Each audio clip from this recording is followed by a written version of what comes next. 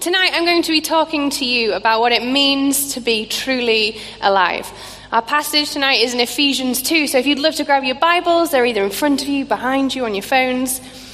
I'm going to read from Ephesians 2, verses 1 to 10. As for you, you were dead in your transgressions and sins. It's a positive start tonight, guys. In which you used to live when you followed the ways of this world and of the ruler of the kingdom of the air, the spirit who is now at work in those who are disobedient. All of us also lived among them at one time, gratifying the cravings of our flesh and following its desires and thoughts. Like the rest, we were by nature deserving of wrath. But because of his great love for us, God, who is rich in mercy, made us alive with Christ, even when we were dead in transgressions. It is by grace you have been saved. And God raised us up with Christ and seated us with him in the heavenly realms in Christ Jesus, in order that in the coming ages he might show the incomparable riches of his grace, expressed in his kindness to us in Christ Jesus. For it is by grace you have been saved, through faith. And this is not from yourselves, it is the gift of God, not by works, so that no one can boast. For we are God's handiwork, created in Christ Jesus to do good works, which God prepared in advance for us to do. We all sit here tonight with something in common. We all have blood rushing through our veins, hearts beating, neurons firing. We all know what it means to be physically alive, at least I hope. But I'm sure you'll agree that there's more to life than just biology. So many of us search for those things that make us come alive on the inside, make us come alive on a deeper level. We search for them in all types of places, whether it's through relationships, experiences, achievements. When I think about my own parents, I can see this as part of their journey, this searching for the things that make them come alive. I didn't grow up in a Christian family. My parents were quite anti-established religion, and they spent a number of years finding those things that make you come alive, and they explored music and drugs, and they'd sit in a field, listen to a Buddhist teacher, they did yoga, they ate organic food, they did all sorts. And we all do that, don't we? We search in places for the things that will make us come alive. I had similar interests growing up, but then one day as a teenager, to my dad's horror, I decided to go to church. My friend had invited me, and I'd been quite curious about it because as I started to go, I found something that surprised me. I found there was life there, in Christians of all people, and in a church of all places. So I kept going back, and one Friday night I was at this church, a youth group, and it was just a small church in the town called Scunthorpe, which is where I grew up in Lincolnshire, and I'd heard this message about the person of Jesus, and they offered an invitation that you could respond and invite Jesus into your life and decide to follow him. And so I took up that invitation and I followed the youth leaders to this other room they had just on the side, and it was this room with green walls and a green floor, and it was in that room that I prayed a very simple prayer. And as I prayed that prayer, sat on this cold green lino floor, everything changed. It was in that moment where I felt more alive than I'd ever felt before that. I now know that that was the Holy Spirit. But at the time I didn't have the theological understanding or the words to be able to articulate what God was doing. But he was doing what this verse talks about. He made me alive in Christ. It was a moment that changed my life. But it's a bizarre thing. I'm sure some of you might have experienced it. Perhaps you pray a prayer to accept Jesus into your life, to follow him, and sometimes it's filled with adrenaline or surprise. Other times, perhaps that feeling of love or peace. And it'd be amazing just to stay in that moment forever. But you go home, you go to sleep, you wake up the next day in the same house, hopefully, with the same friends, the same job, the same boss, the same husband or wife, the same in-laws. It's amazing because everything changes in that moment. And yet we wake up and not necessarily anything around us has changed. We can think, now what? God has made me alive, but what is this all about? So often, God doesn't begin by changing our outer world. He begins by changing our inner world. He begins by bringing life here on the inside. This passage, it talks about that moment of being made alive in Christ. It's a moment from which we go from death to life. It's a moment where our lives are changed forever. Suddenly our lives are not our own anymore. They're intimately intertwined with the life of Jesus. But this passage says that this isn't just the end, it's the beginning. It's the start of a new life in him. In verse 8 we read, "For it is by grace you have been saved." But in the original language that Paul was writing, he actually uses the present tense and the perfect tense. So perhaps a better translation would be, "You are saved." Salvation, this new life in Christ, is not just a past experience or a future hope for when we die, but it is a present and continuous reality that we experience daily through Jesus. Following Jesus is a first-hand, lifelong journey of discovering what it means to be truly alive. See, when Jesus came to earth, he didn't just come to show us what God looks like, but he came to show us what it means to be human. In John 10, verse 10, we found this profound statement on the lips of Jesus. He says, "I have come that you may have life and life in all its fullness." No matter who you are tonight, no matter what situation you come from, your background, that is God's intention for your life, that you would know life and life in all its fullness. But what is the nature of this life we have in Christ? What does it mean to be made alive in him? My first point tonight is that the life we have in Christ cannot be overcome by death. See, although this life in all its fullness might be God's intention for us, our passage in Ephesians 2 shows us that it's possible to be alive on the outside and yet dead on the inside. It's possible to not know that life deep at the core within us, to be numb, to be sleepwalking through our days. The Bible teaches us that sin leads to death. And sin is the thing that mars the image of God in us. It fractures our humanity. It disconnects us from God, the source of life. And it prevents our capacity to be alive and to feel alive. And on our own, we're helpless to deal with sin and death. But the climax of our passage tonight is in verse 4, where we discover that God has done something about this. It says, "But because of his great love, God, who is rich in mercy, made us alive with Christ, even when we were dead in our transgressions." It is only God who can make us come alive. And it's only by following Jesus that we discover life in all its fullness. Even when we were dead, God intervened and brought life. It's in God's track record to bring life out of death. That's what he desires to do in us. About a year after that moment I'd had on that cold green lino floor, becoming a Christian in Scunthorpe, my mum passed away with cancer. I'm sure in a room this size, I'm not the only person whose life has been affected by cancer or by loss. I'm sure many of you have experienced those questions, that confusion, the pain, the anger. For me, for a long time after that, there was then this numbness, this nothingness. My heart just switched off. And it didn't matter what I did, whether I hung out with my friends, whether I listened to my favorite music, or I ate my favorite food, and I love food, or whether I got drunk, or whether I smoked drugs, none of it made me feel alive. And it was so easy to slip back into that place of nothingness, of being alive on the outside and yet feeling dead on the inside.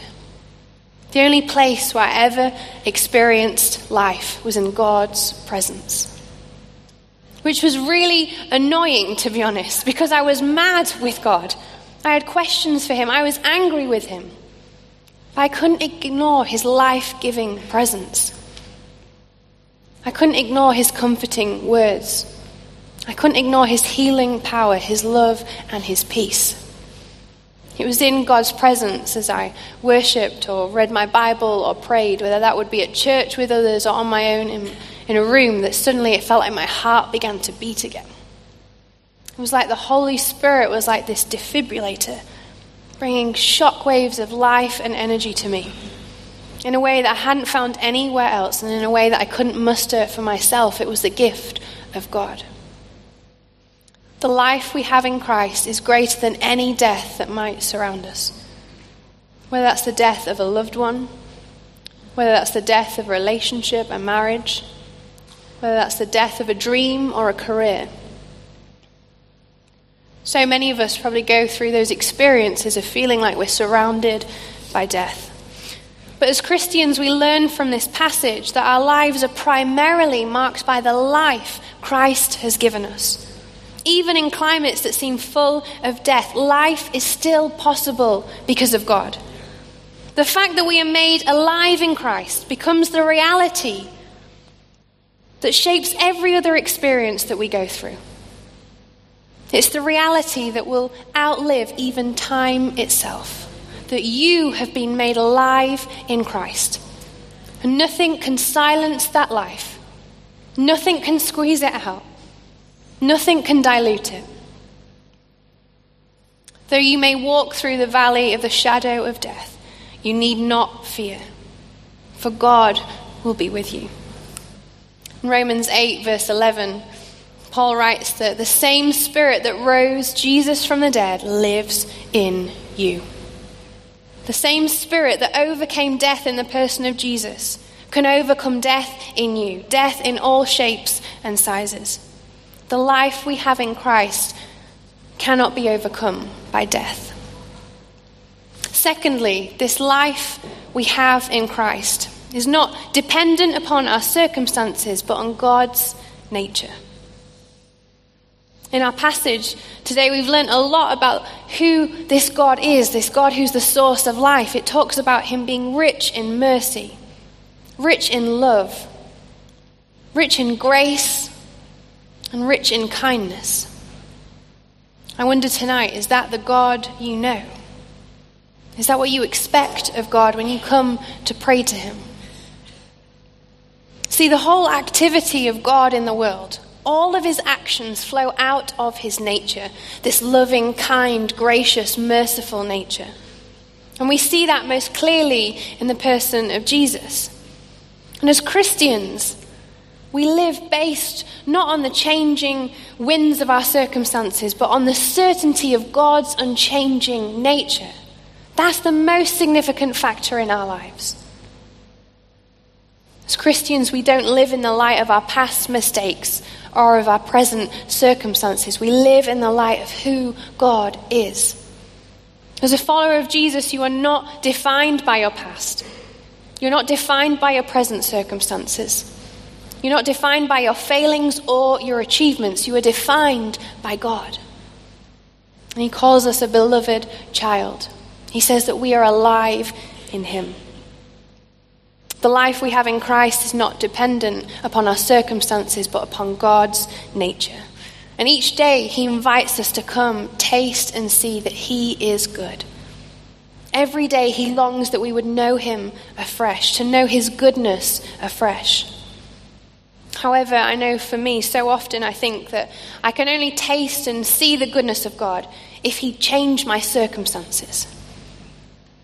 Once this season's over, once this deadline's passed, once this problem's resolved, then I'll know God's goodness. We postpone the goodness of God to another time and another place. If I'm honest, over the last 2 years, I've done that far too often. Been frustrated in so many different ways. Longing for a change in my job, longing to study something I've been working towards, longing to have a child. These three things have filled my prayer life. They filled my imagination when I've walked the dog, when I've cycled to work. And too often they've robbed me of experiencing the goodness God had for me that day. See, ambitions and dreams are good, but not if they distract us from the goodness of God.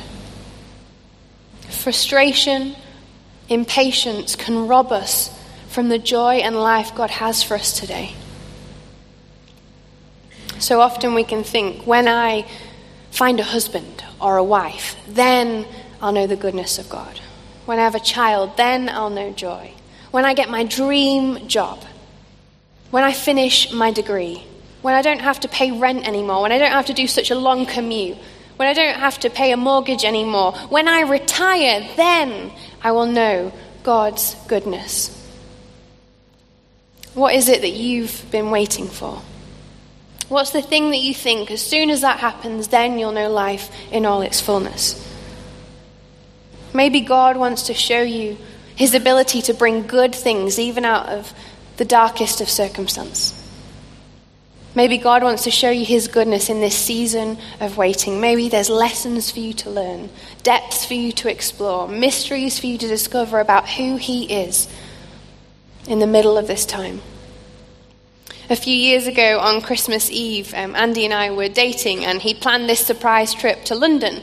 So we set off at 5 a.m. in the car, and we came from Scunthorpe on the motorway to London, and he packed the day full. I mean, we did everything. We saw Westminster Abbey, we went on the London Eye, we went to Oxford Street, we saw a West End show, we went to Hyde Park, we went to Winter Wonderland, we had a little bit of food. We did everything. Now, this would have been a lovely day had he told me that we were going to be walking the equivalent of a marathon around London. I usually love to wear trainers. I was wearing high heels and I was mad. By 10 a.m., my feet were killing me. So I had one eye on the London Eye and one eye looking for a thick pair of socks or a new pair of shoes or some blister plasters. And eventually it got to evening and we sat down on a bench at Hyde Park and I just couldn't hold it in anymore. I knew it was Christmas Eve and I knew he was so kind to have planned this day, but I let rip. I had this massive moan. I was like, my feet are killing me. Why didn't you tell me? How am I going to get to the car? And I just start putting on a fresh blister plaster. So I got my legs out, got my feet out. It was awful. Just applying it.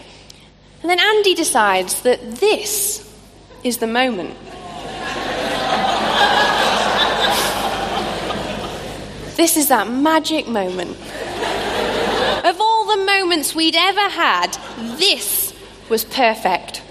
So as I've got my foot out, Andy gets down on one knee and asks me to marry him. Good job. But it was amazing. In that moment, suddenly all that pain I'd had in my blister disappeared, and I was so fixated on this promise that Andy was making, on our future, on this commitment, and it ended up being a nice day. And 10 years later, I don't have the blister anymore, which is good, but I still have Andy, which is also good. Aww.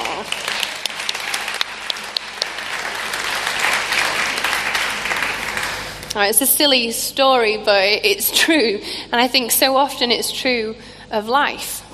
Sometimes we can fixate on the immediate problem, the thing that's irritating us, the thing that's frustrating, the thing that's painful, and miss so often what God is wanting to do.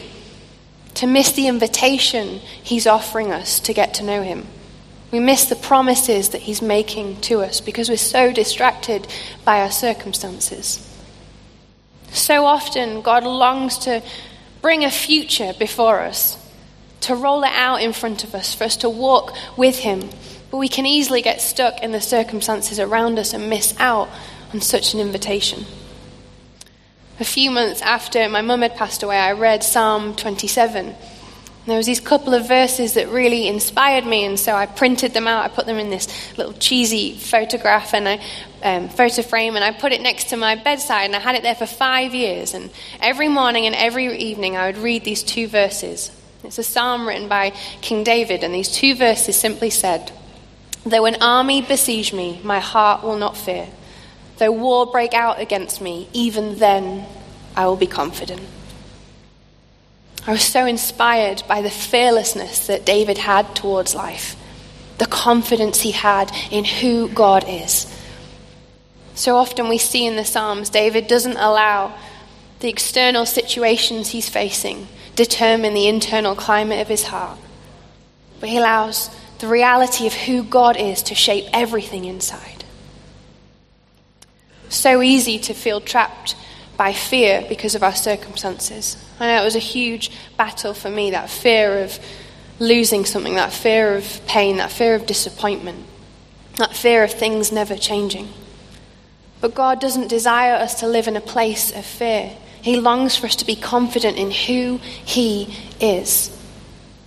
Though a war break out against me, though everything might kick off in my life, even then I will be confident because I know who God is and I know he is good. We may not know what the future holds, but we know the God who holds it, and we know that he is good. David finishes his psalm in verses 13 to 14. He says, I remain confident of this. Surely I will see the goodness of God in the land of the living. Surely, whilst I'm still alive, I will see and taste his goodness. He says, wait for the Lord. Be strong, take heart, and wait for the Lord. I wonder if that's a word for somebody today. The life we can know in Christ is not dependent upon our circumstances, but upon God's unchanging and faithful nature. And finally, the life we have in Christ cannot be earned. It can only be received. Verse 8 said, for it is by grace you have been saved through faith. And this is not from yourselves, it is the gift of God. Our lives as Christians are saved and sustained by the grace of God. It's this profound concept we find in the Bible. It's one of the most important concepts we find in the Bible, this idea of grace, of undeserved favor. The idea of grace is so foreign to our day-to-day experience. So often in life we're used to having to earn everything, to earn respect, to earn a wage, to earn a position. I remember as a kid we moved to Lincolnshire and we had this back garden, but we had a massive problem with dandelions every summer. They would just infest the whole lawn. And so I made a deal with my dad. For every dandelion I picked, he would give me 1 pence, which I thought was a good deal. Anyway, I did this once and my dad just refused to pay me. So I got smart next time. Next summer, drew up a contract. This was the way to go. Said, I, William Rees, hereby declare I will pay Rachel Keane Rees 1p per every dandelion presented. Got it signed by my mum as well as a witness just to make sure I didn't back out of this one. And so after a hard Saturday's work and 256 dandelions later, I was laughing. I was loaded. Went to the shops, bought so many Haribo. It was great. But so often, I think we think in terms of that sense of needing to earn everything. And I was brought up like that, working for everything. So this idea of grace is so foreign to us. It's so countercultural. I describe God's grace as the mystery of his lavish generosity to us. We can't always understand it, but we can experience it. The life God has for us is not a wage to be earned. It's not an award to be received. But it's a gift, a free gift. My nan was probably one of the most generous people I'd ever met. You'd usually find us sat outside the Duke of Wellington pub on Portobello Road. She had this seat she always sat in, and she would buy anyone and everybody a drink. So much so that when she passed away, they put a plaque where she used to sit. And it said, Nana Flo, with love from her boys, which were basically all the guys who used to get free drinks off her, but it was sweet nonetheless. Anyway, one of my most fond memories of my nan was my 3rd birthday. She'd ordered this present to arrive, and so on my birthday, the buzzer goes, and there's 4 massive guys outside, and my mum lets them in, and they come in with this delivery. They come up 4 flights of stairs, and it took 4 of them to carry it up, and it was this heavy electric toy car that filled our entire living room. I could not believe my eyes. I had a car the size of our living room. But my mum could not believe her eyes. She had a toy car that filled her living room. She was livid. She rang my nan up, gave her what for, was so annoyed that my nan had bought this ridiculous present for me. Anyway, my mum tried to negotiate with me as like a 3-year-old, explained that I couldn't drive the car. There was nowhere for it to go. We didn't have a garden. We couldn't carry it outside. And the best thing was to refund it, and I could get whatever I wanted. But I was having none of it, because I had a car and it was the size of our living room. So for the next year, whilst we lived in this small 4th floor flat, couldn't really drive it, but I could do 3-point turns. Whole time just spinning around. So when it came to my driving test, my instructor was like, "How are you so good at this?" I was like, "Mate, I've been doing this since I was 3 years old. Of course I'm good at this." Now, my nan was an extravagant, generous person, but the most extravagant giver this world has ever seen is God, the giver and sustainer of life itself. You will never meet anyone more generous than him. He's radically and recklessly generous towards us. And our lives as Christians are journeys of exploring just how deep his generosity goes, how wide his grace is, how unending his love is for us. In Matthew 7, verse 11, Jesus says, "If you then, though you are evil, know how to give good gifts to your children, how much more will your Father in heaven give good gifts to those who ask him?" We don't need to strive in God's presence. We don't need to earn anything. We don't need to work for anything. Our posture before God is simply one of receiving the good gifts he longs to give us. Eugene Peterson says this: "Faith in Christ is an act of abandoning the shores of self, where we think we know where we stand, and if we work hard enough can be in control. Faith in Christ is a plunge into grace. Not your own doing, but a gift of God. That we are made alive in Christ is not just a past event or a future hope for when we die, but a present, daily reality God longs for you to realize. Following Jesus is a first-hand, lifelong journey of discovering what it means to be truly alive. I don't know what you face tomorrow as Monday dawns. What pressures, what prognosis, what challenges, what difficulties. But the life that Christ has set in you, the life you have in you because of him, because of your relationship with him, is greater than any valley of death you may walk through.